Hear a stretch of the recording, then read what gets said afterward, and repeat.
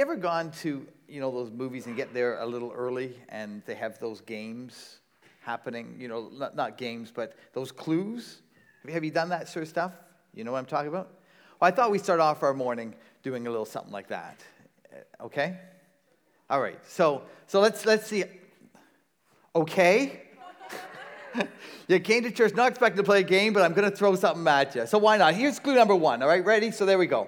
Until recently, I was always the bridesmaid, but never the bride. Clue number 2.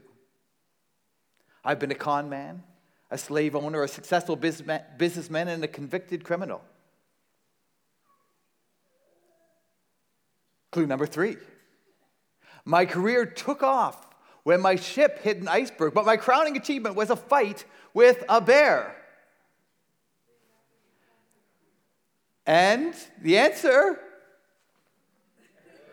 All right, you're not very good at this, right? Okay, let's try it again. Here we go. All right, ready? Although barely 5 feet tall, few people want to mess with me. Mike Stone. Mike Stone, he said. Clue number 2. We'll wait and see. Although born an Albanian, maybe, I don't know. Is he? I consider myself to belong to the world. Clue number 3. For over 50 years, I've made my home with the sick, the dying, and the poorest of the poor. And the answer? All right, now you're getting the hang of it. Well, let's try it again, all right? Let's dial it down a little bit, because you're just so wild and crazy on me. Clue number 1. He's a faithful friend. Clue number 2. He gives us new gifts each and every morning. Clue number 3. He protects us from danger and comforts us during tough times. You guessed it. The dog.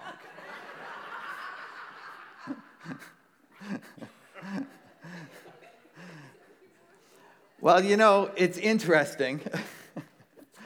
Both, I suppose, could be true.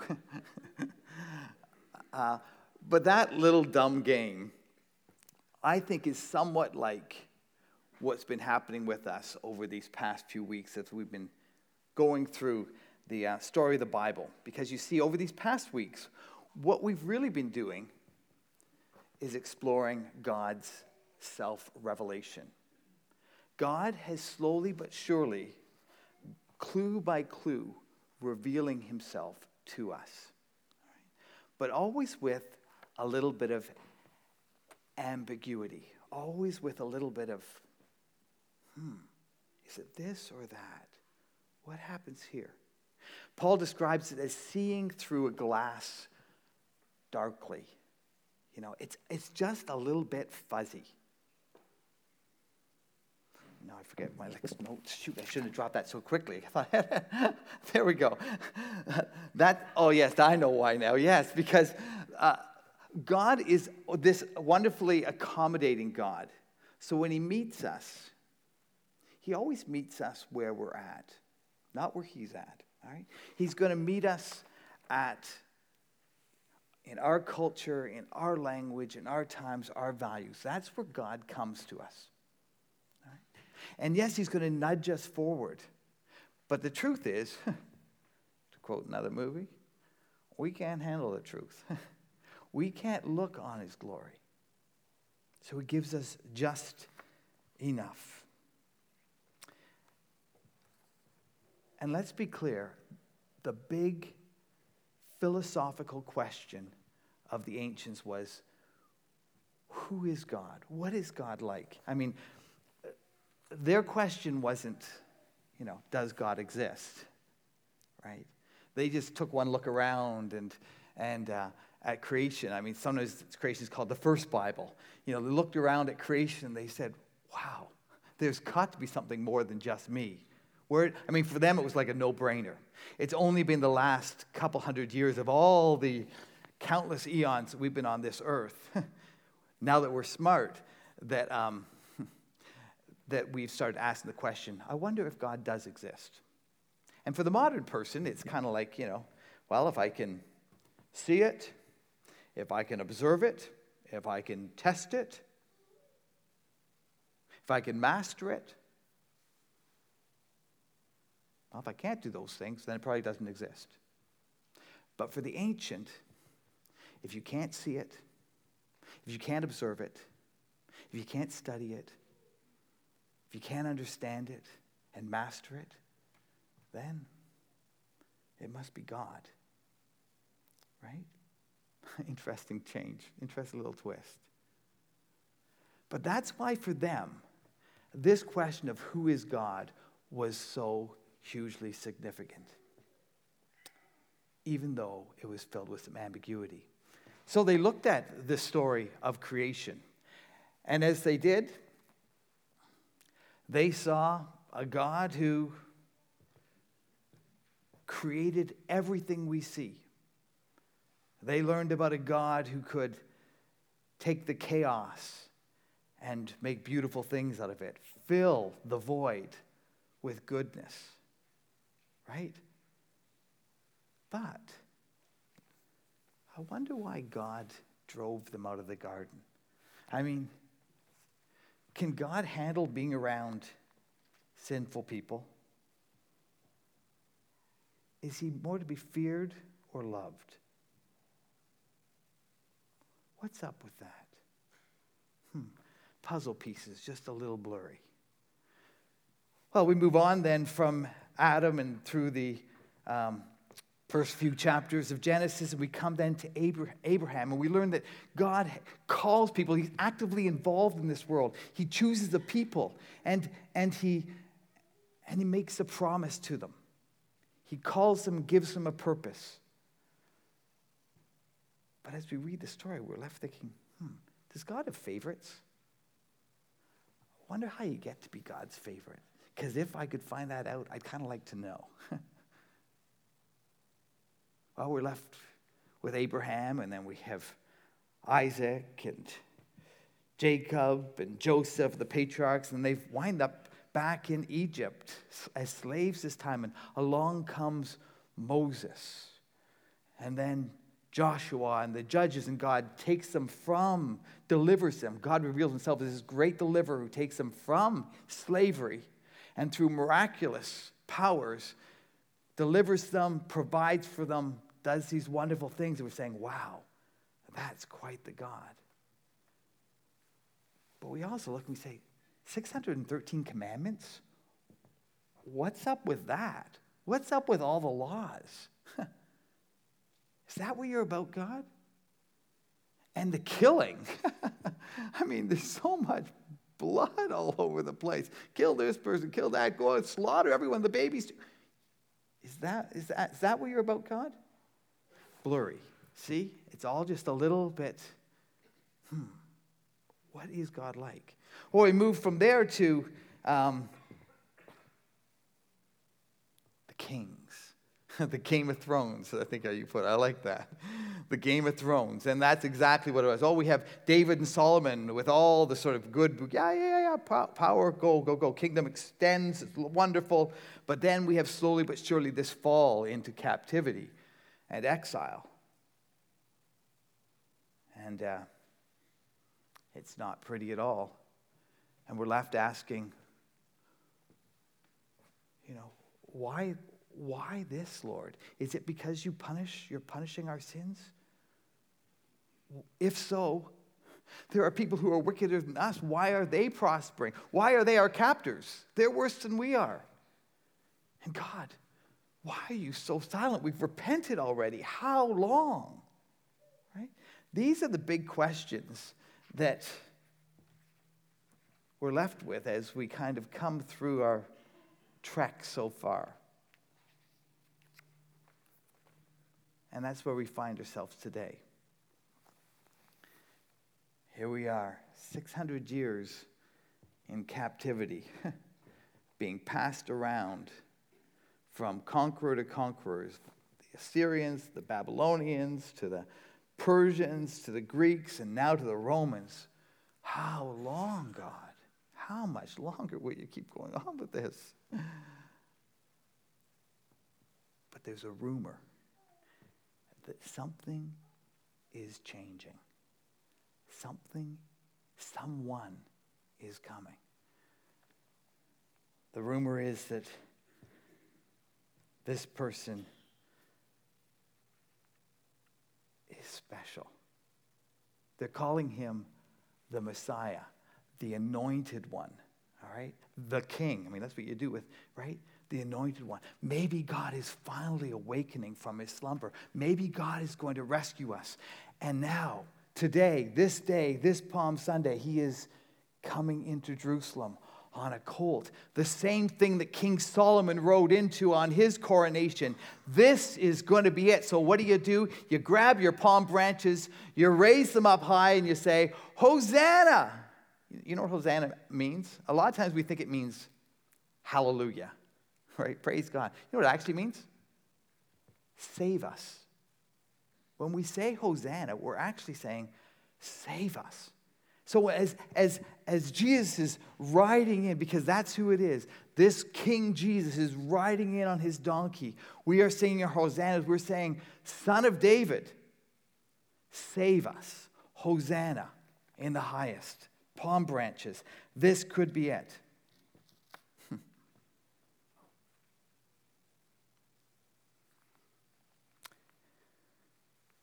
I think the crowd's kind of onto something, but they don't know the half of it. They realize there's something special about this King Jesus. But listen to how the author to the letter of the Hebrews puts it. Listen to this. He says, in the past, God spoke to our ancestors many times and in many ways through the prophets. But in these last days, he has spoken to us through his Son. All right? Through his Son. Through his Son, God created the world, and it will all belong to the Son at the end. He's talking about Jesus. This Son, catch this, perfectly mirrors God and is stamped with God's nature. He holds everything together by what he says. Powerful words. That phrase, perfectly mirrors God and is stamped with God's nature. It's interesting. It's kind of fun just to read different translations and how they go about translating that idea. Let me just capture some of them for you. One says, the Son radiates God's own glory and expresses the very character of God. He's the exact likeness of God's own being, says another translation. The exact representation of God's being. The perfect copy of God's nature. The stamp of God's very being. It's this idea that, if this is the original, and I have one of those, it's the exact same thing. All right? If you had any question about what God is like,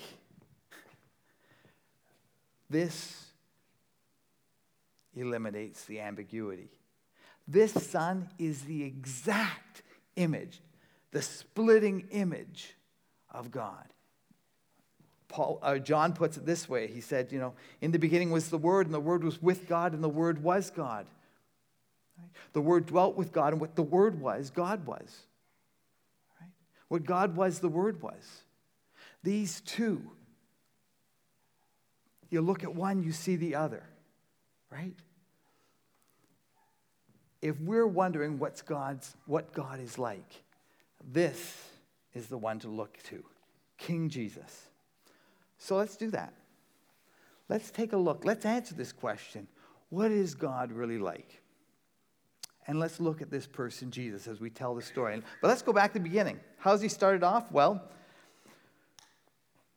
Luke has him beginning his ministry in the temple. And one of the attendants comes up to him and hands him the scroll of Isaiah. All right, so he's got the scroll. Well, Jesus unrolls it and looks to a passage. And then he reads it. He says, the Spirit of the Lord is on me because he has anointed me to proclaim good news to the poor. He has sent me to proclaim freedom for the prisoners and recovery of sight for the blind, to set the oppressed free, to proclaim the year of the Lord's favor. Then he rolls up the scroll, passes it back to the attendant, and sits down and says, the scripture you just heard has been fulfilled this very day. If you want to know what Jesus is about, that's what Jesus is about. If you want to know what God's about, that's what God's about. Why? Because they're the exact same. Like they're the express image, right? The stamp. One's the other. You look at one, you see the other. You look at the other, you see the other, right? That's what they're about. So, what does Jesus do? He gets down to work fulfilling his mandate. He goes about, he heals the sick. He releases the captives from their chains. He cleanses the lepers. He gives the sight. He gives sight to the blind. He restores hearing to the deaf. He raises the dead. When John the Baptist is in prison, he's kind of discouraged. He says, Jesus, are you the one I'm looking for? Or should I look for another? Jesus sends the disciple back and says, look what's happening. You've seen the sight being restored. You've seen hearing being restored. You've seen the dead being raised. ...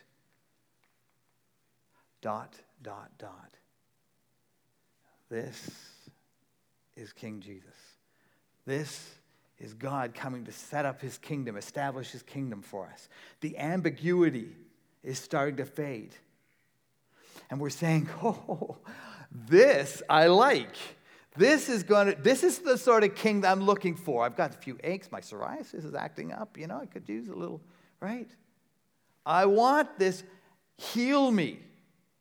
And in fact, that's what people say after he raised the dead to life, the widow of Nain. He said, yes, this is the king we've been hoping for. Exactly what we've been looking for. Finally, some relief.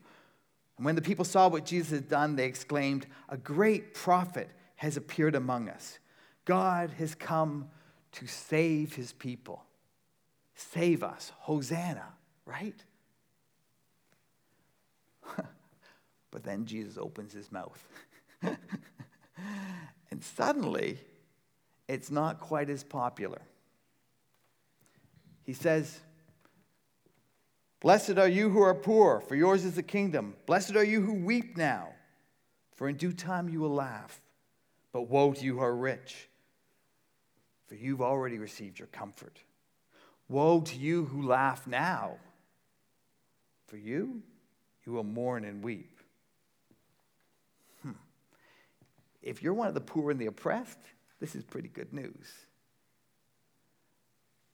But if you're from the establishment, if you're one of the wealthy people, the powerful, this is a bit disturbing because the whole order is like turned upside down, right? What's low is made high. What's fallen is exalted. The humble are lifted up. The proud are cast down. It keeps going.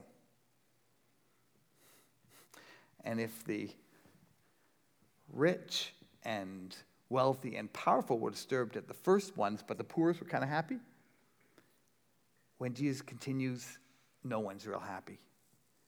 Because what the poor and the oppressed were longing for was a little bit of vengeance and relief. I mean, come on in and destroy Rome, right? That's what they wanted. Instead, he says, love your enemies. Do good to those who hate you. Bless those who curse you. Pray for those who mistreat you. If someone slaps you on the cheek, turn to them the other also. If someone takes your coat, do not withhold your shirt from them. Give to everyone who asks you. And if anyone takes what belongs to them, do not demand it back. Do to others as you would have them do to you. It doesn't sound much like the conquering king that I was expecting. Right? I mean, love? Really? I was looking for vengeance. I was looking for a little bit of punishment. That was kind of what I was hoping for, if you really want to know Jesus. This is all fine and good, but next, someone else, please, right? It's kind of that sort of stuff. I think this passage is almost so familiar that it's kind of lost its punch for us. All right? We're so familiar, it just kind of washes over us. But if Jesus is the stamp of God's glory, if he is the splitting image of God, is this how you picture God? Is this how you think God will treat his enemies? Catch me here. Do you see God as a punishing God, a vengeful God? I want to suggest today that if you do, this doesn't seem to be the one that Jesus presents to us. We'll need to unpack that a little bit further, and I'm sure we'll have some conversations afterwards. All right? This doesn't seem to be what Jesus presents. He says, no, love, do good, do to others as you would have them do to you. This is not the image of God that maybe we've come to expect. And if now the poor, the rich, and even us are a little bit unsettled by all this stuff, it gets worse. Because if you're tempted to think that God can't tolerate sin, doesn't like being around sinners, Jesus smashes that one too. Because you know who he hangs around with all the time? It's like the worst of the worst. He hangs around the tax collectors, the sinners, the prostitutes. He goes for supper with them. He blesses them. He forgives them. Jesus, this isn't the way you're supposed to work.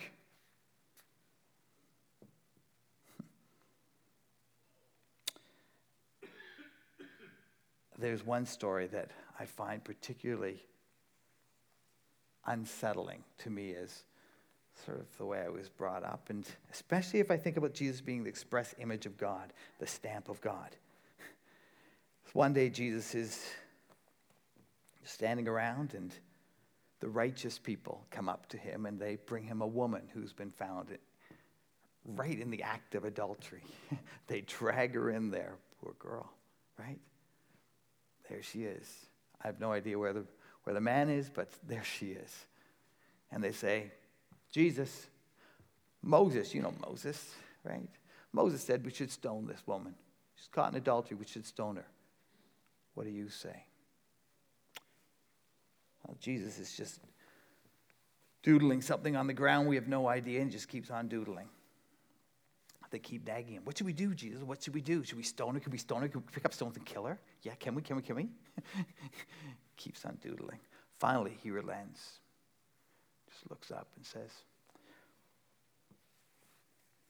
the person who has no sin, have them cast the first stone. Let the one with no sin throw the first one. Goes back to doodling. Gradually, you hear the stones start to fall on the ground. And slowly but surely, they say the oldest one's left first. They just trickle out of there. After a while, you can only imagine this woman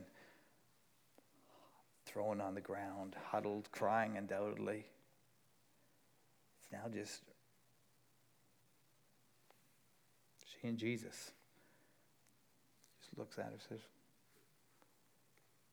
are there none here to accuse? Are there none left? Woman, where are they? Has no one condemned you? She says, no one, sir. And then he says this wild thing. He says, neither do I condemn you. Go and sin no more. Now, again, I'm going to come back to this notion, clarifying our image of God. Right? I want to say something right now that is maybe a little shocking.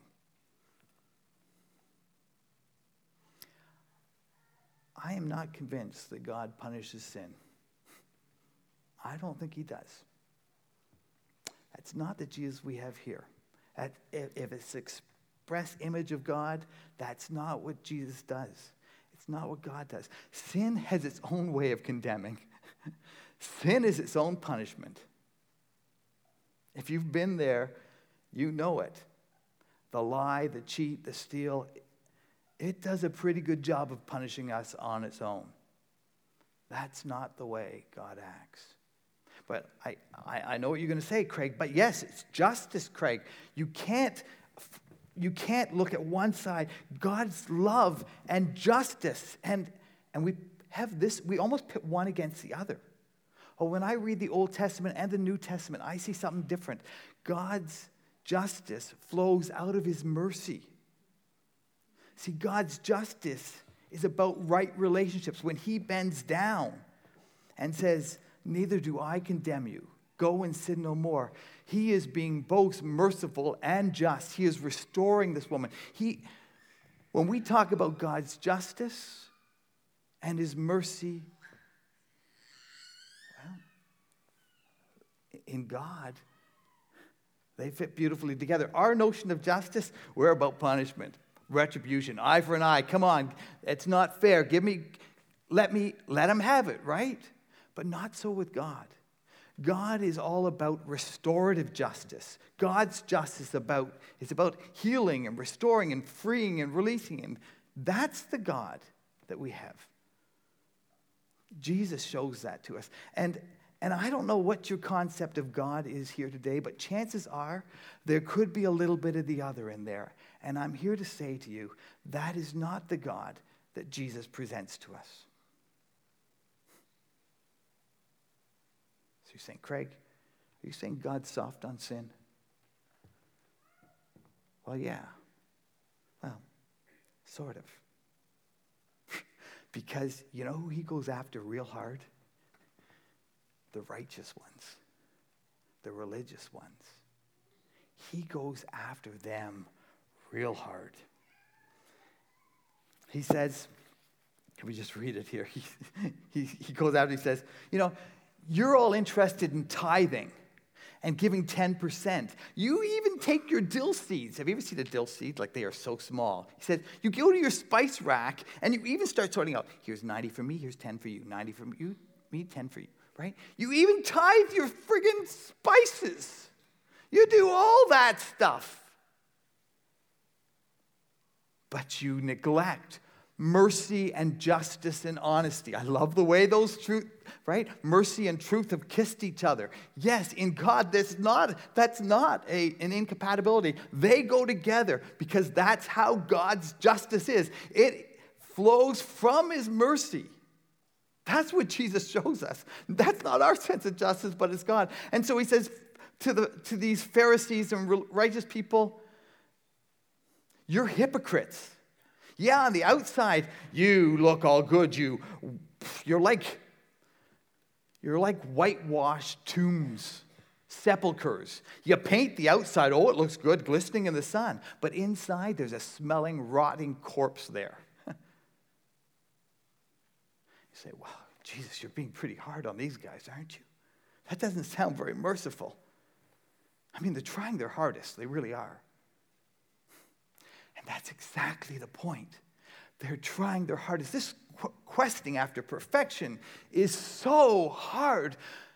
Actually, Jesus is being so merciful. He's trying to show them, for once, even your best righteousness it's a mess. It's a mess. That's why he says to the rich young ruler who's trying so hard and doing this, that, whatever, he says, Jesus, am I good enough now? Am I good enough now? Sell everything you have and give it to the poor. Oh, I can't do that. Yes, exactly.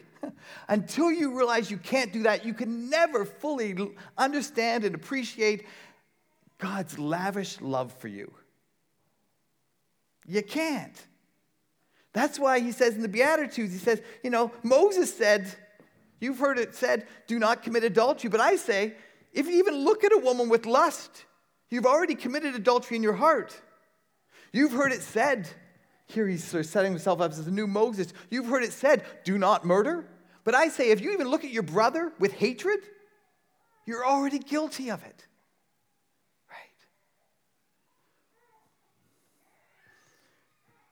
Right?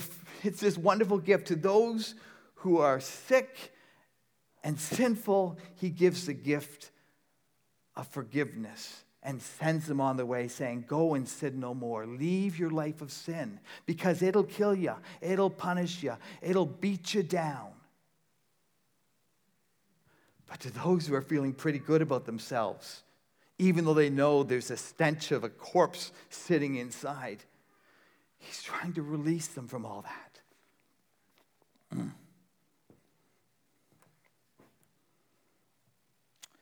Finally, Jesus attacks the temple itself. That temple had been he says, you've made it a den of robbers, not a house of prayer.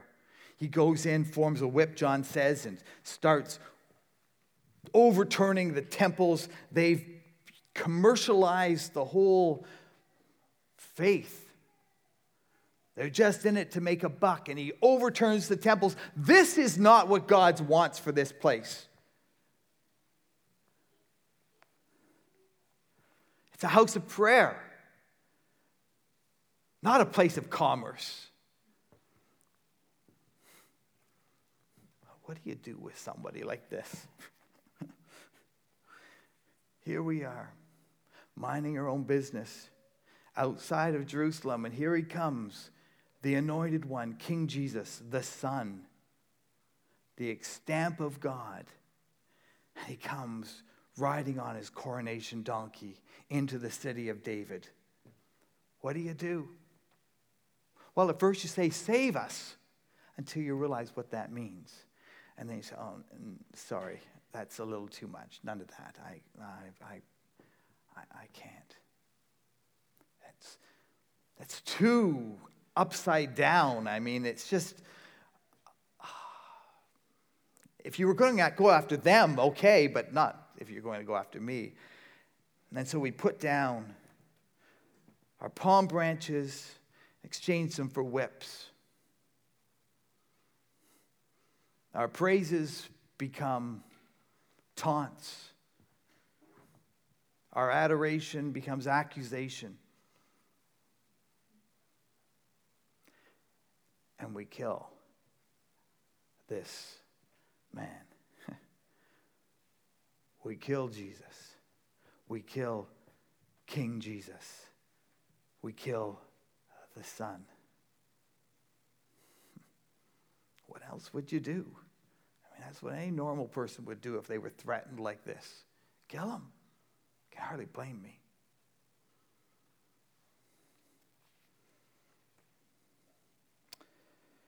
And that's where we find ourselves this week, Holy Week. We kill Jesus. We will not have this man, this king, this son to rule over us.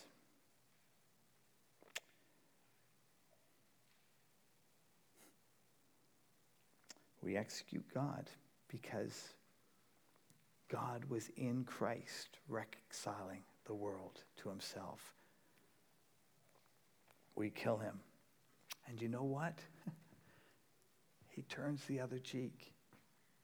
He forgives. He does everything that he called us to do. The express image of God, the stamp of God. We watch him. You know, we asked two big questions when we started out. What is God like? It's a little unnerving. What is God like? It's not kind of what I expected. I still had some blurry kind of images. Is it God or is it a dog? I'm not quite sure. Right? Had this sort of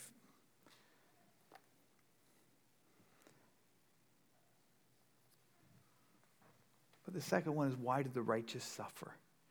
And why is God silent? Well, Jesus shows us the righteous suffers because this world is a broken place. It's a busted place and the righteous suffer. But if you think that God is silent, well, God is suffering right there with you. You look to the cross and you say, there is God. God is absorbing the pain. God is bearing our sin, our brokenness, the brokenness of the world. He's got it all on his back. I mean, he's feeling the full brunt of all of our hatred, our wickedness. He's experienced it all. That's God crucified for us. God is not silent. God suffers with us. He is the wounded one, the crucified one. Now, I realize that Jesus didn't come here simply to correct our false notions about God. We didn't just need more information about God. We need to be rescued. We need to be saved. We need to be redeemed, restored, healed. We need all that. And come back next week because that's the great news of Easter. This is not the end of the story. But we also needed to readjust, refocus our notion of who God is and what he's about. It was just so blurry. This tells us that the God we serve is a God who at his core is mercy and love and justice and truth, and those fit together quite beautifully without a problem. We eat this. We hear this same God saying, "Come," to the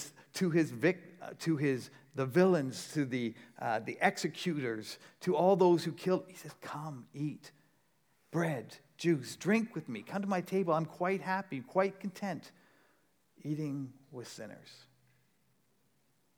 Join in. Eat, take. This is my body broken for you. Sometimes we're tempted to think that God is a dog. But when we look at Jesus, the express stamp, the perfect image of God, we see this is one to love. You have your cue cards right there with you, and what we're doing during the season of Lent is kind of taking some time to do some writing. My suggestion this time is it's kind of simple. God, you are so, and just spend some time pouring out to God how you love him, what you appreciate. This is a great God that we serve and love and adore, who came and gave himself for us. If this is kind of new for you, please, let's chat more. If your concept was something different, or this is a message you've been wanting to hear, let's talk, all right? Happy to do that. But take a moment to write and then thank you in Jesus' name. We're going to eat, drink, and be thankful. And here again, the words of Jesus. Neither do I condemn you. Go and leave your life of sin. Let me pray. Father, we give you thanks for this bread. We give you thanks for this juice. What gifts, what precious gifts. And at such great cost. We are so foolish. We get you wrong so often. In fact, even when we see your extravagant love, we're tempted to pull away. It's a fearful thing to fall into the hands of a living God, especially when you find that living God loves you so deeply. That's fearful. Knows me intimately, knows all my darkest secrets, and still wants to hang out with me. God, we take these gifts and remember your great gift to us. You rescued us. You revealed your heart to us. It's a broken heart. And we love you. Renew our spirits, restore our souls, strengthen us, and let us walk in the ways of Jesus. your Son, your perfect Son, and our dear Savior, whom we love.